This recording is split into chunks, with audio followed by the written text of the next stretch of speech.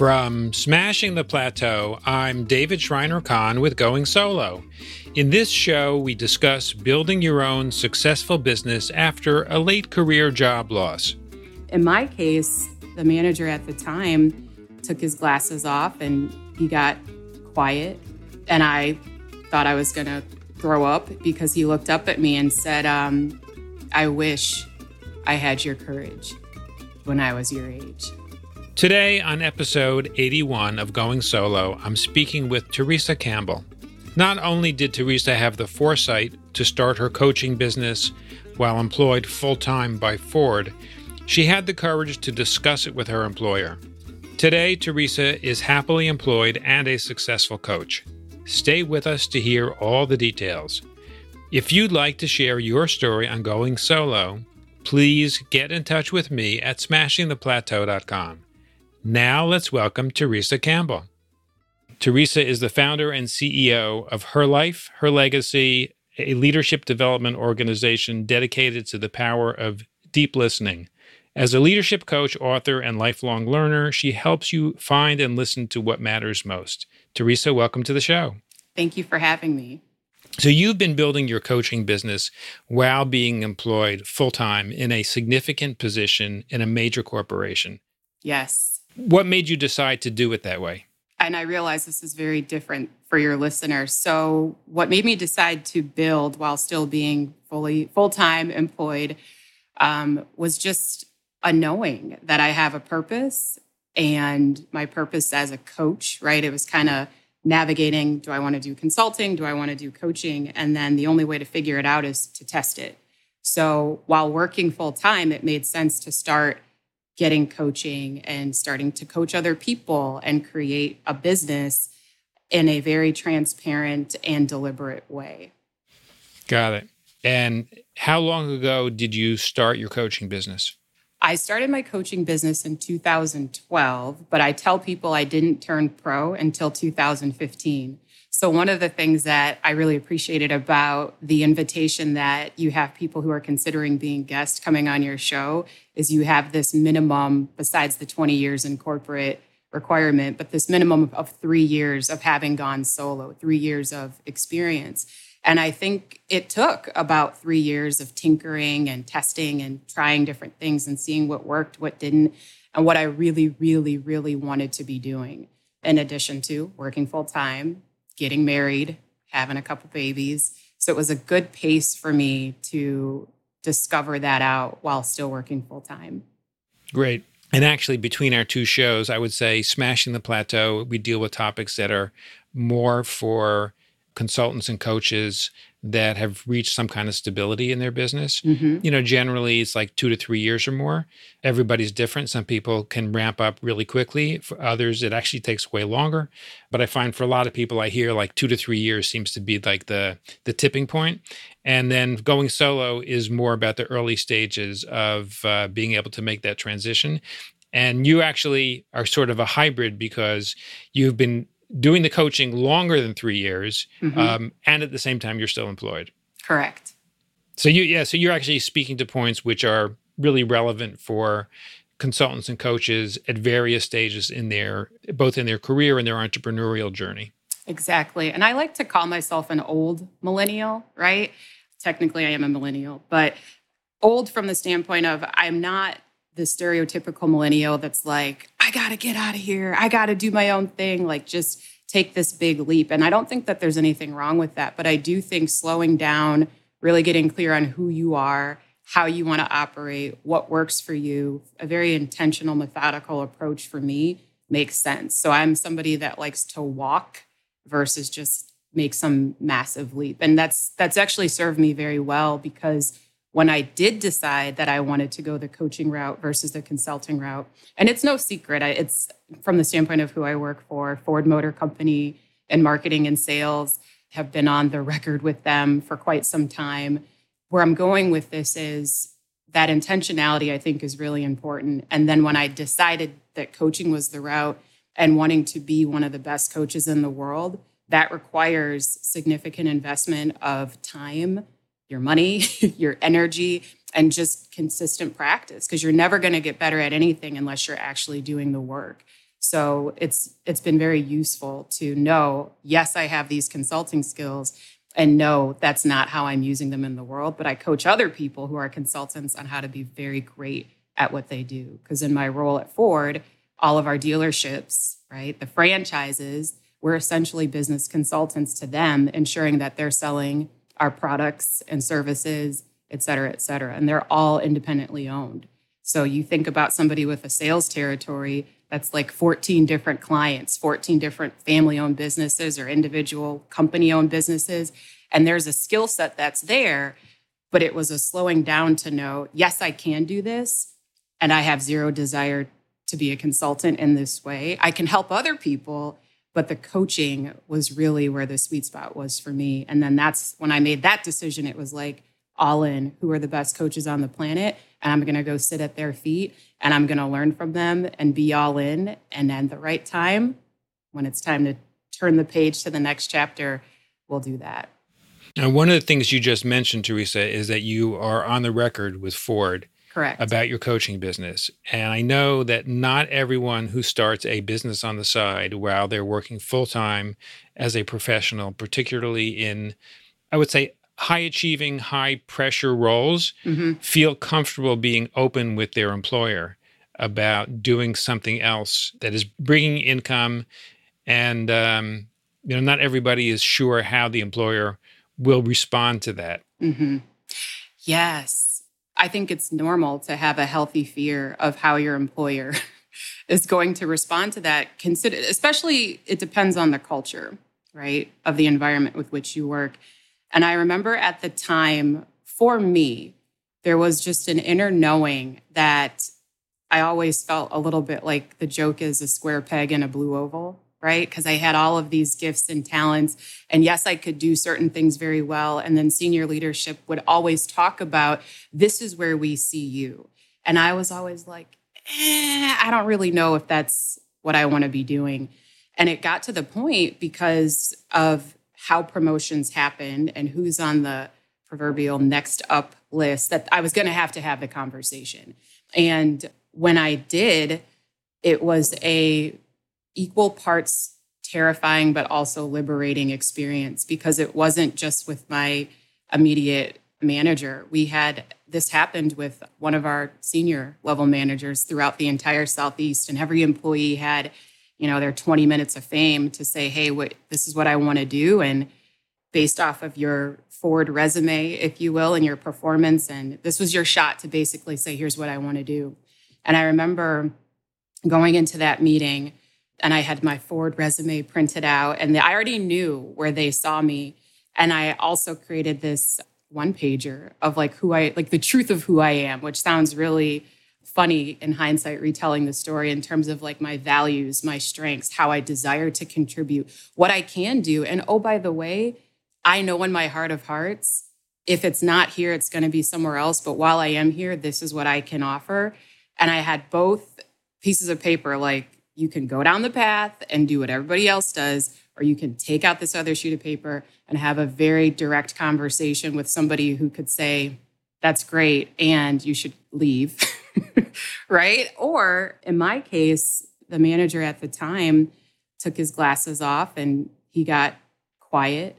And I thought I was going to throw up because he looked up at me and said, I wish I had your courage when I was your age. And then I started crying and then he started crying. And it was this crazy moment. And this is literally filing in one employee at a time to have your 20 minutes with the senior level manager. And it was the best conversation ever. It just opened up so much. And I said, these are my gifts. This is what I can do. I am a coach at heart, leadership and development all day. So whatever I can do. And then over time, they said, yes, bring your gifts into the company. Every team meeting, we want you to lead leadership modules. When we go to our market area trainings, we want you to facilitate this particular discussion for, X number of 100 employees. And it became a very natural, just a very beautiful time for me because I was able to bring my whole self to work, which a lot of people feel like they can't do. And that was a game changer. Yeah, I would venture to say most people can't bring their whole selves to work.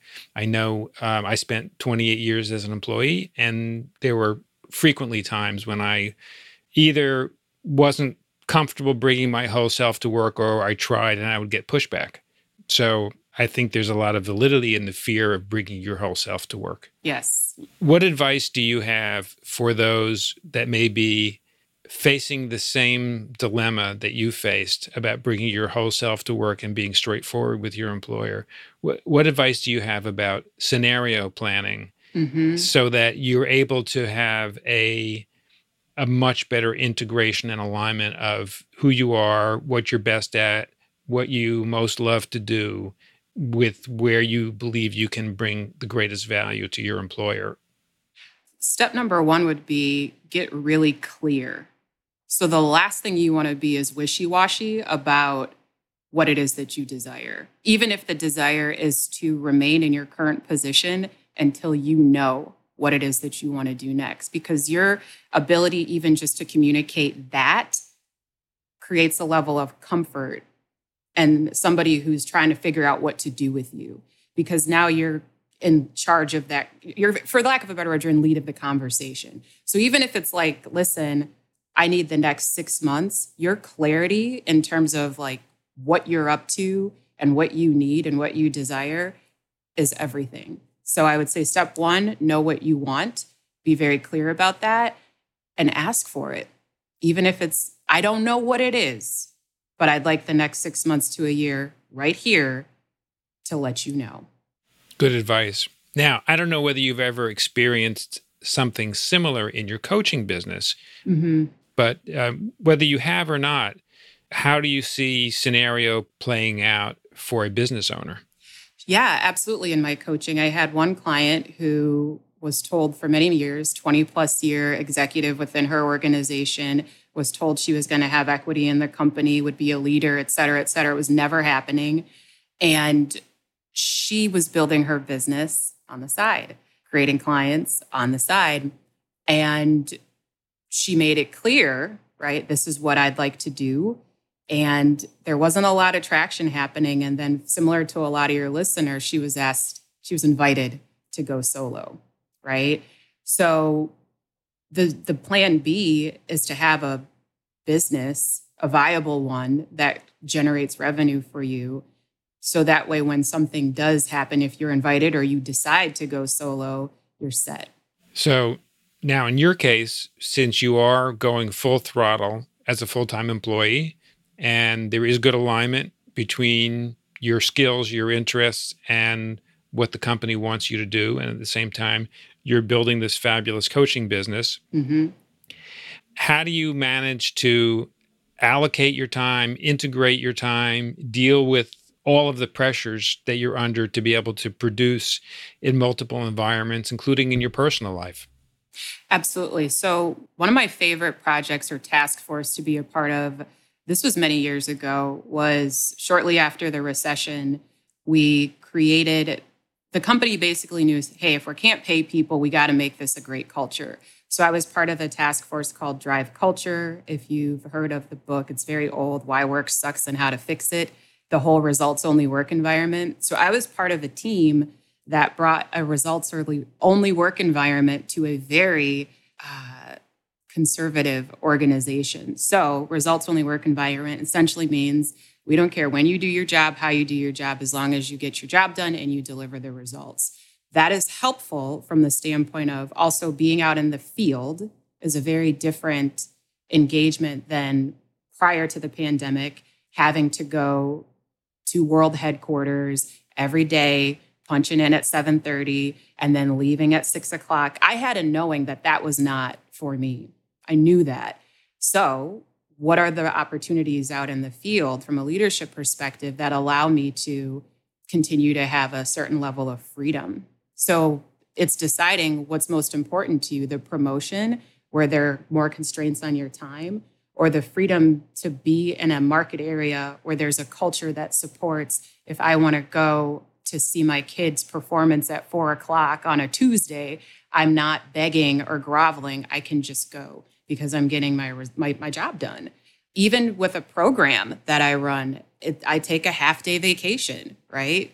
Every second Friday of the month. Like, that's approved. It's my time, but I'm able to run an intensive every second Friday of the month with my clients. It's not, so there's ways to make the most of your time. And then as you get better and better at your craft, you build the business the way that you want it. So if you're somebody who would like to only have a few high paying clients, you can create that. Does that make sense? Yeah, it makes total sense. So I'm not burning the candle at both ends. I have a 6-year-old, I have a 3-year-old, I have a husband. I love what I do for Ford. I love what I do in my business. And that is intentional, and that's built over time. Great. Let's talk a little bit about your business. Who's your ideal client? Ideal client has always been a high achieving, lifelong learner and high performer, somebody who knows what they want. Even if they're afraid to go after it, they know it. Whether I have one client right now who's been chipping away at, it's a $500,000 business. I have another client who's a multimillionaire, right? Who's going into her third business. So it's not so much about the money, but what's your desire? What is it that you truly want? And we're going to create that through listening and creating a being that helps you to do that. So ideal clients are people who want to grow, people who want to learn. And if I were being very candid, people who aren't afraid to go to the places that scare them to do it.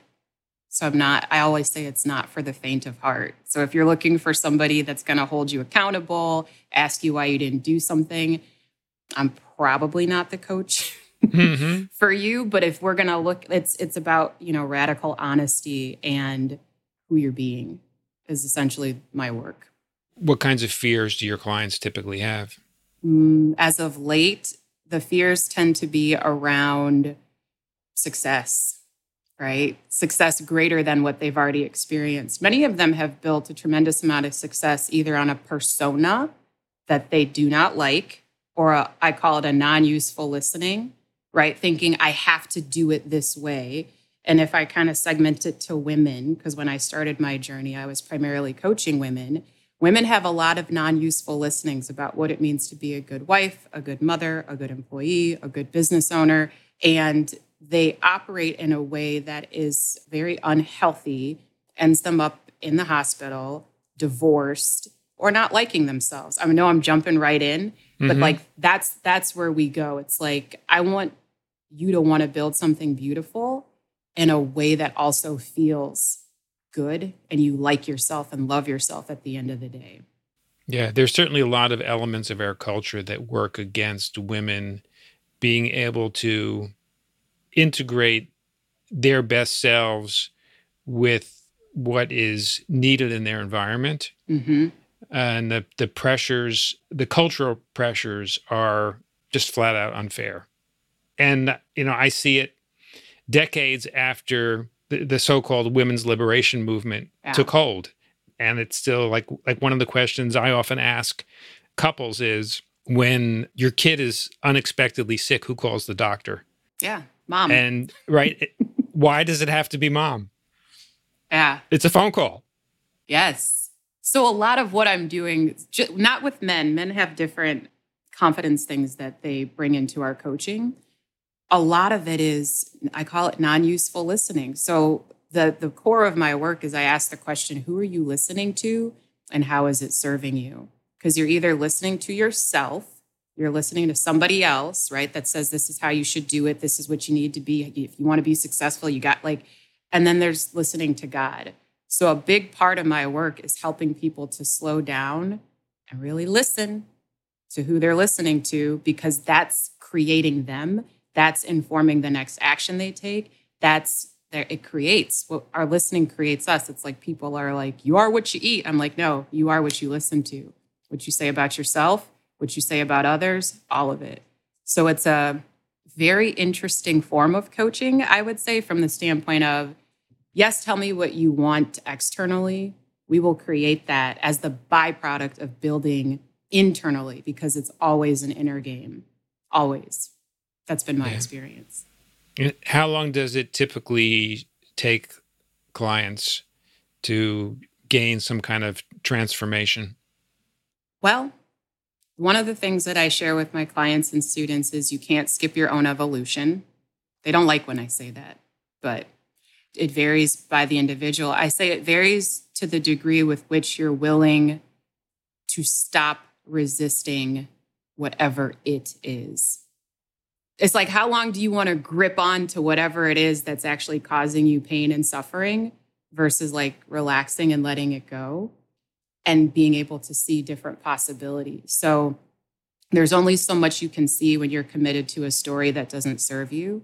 There's only so much you can create when you're committed to listening to something that doesn't serve you or your family. So it's like, let's keep listening. Like, let's stay with the discomfort, because if we can do that and you can get past your triggers and all this confidence stuff, that's really the one thing that's in the way when we build our businesses, right?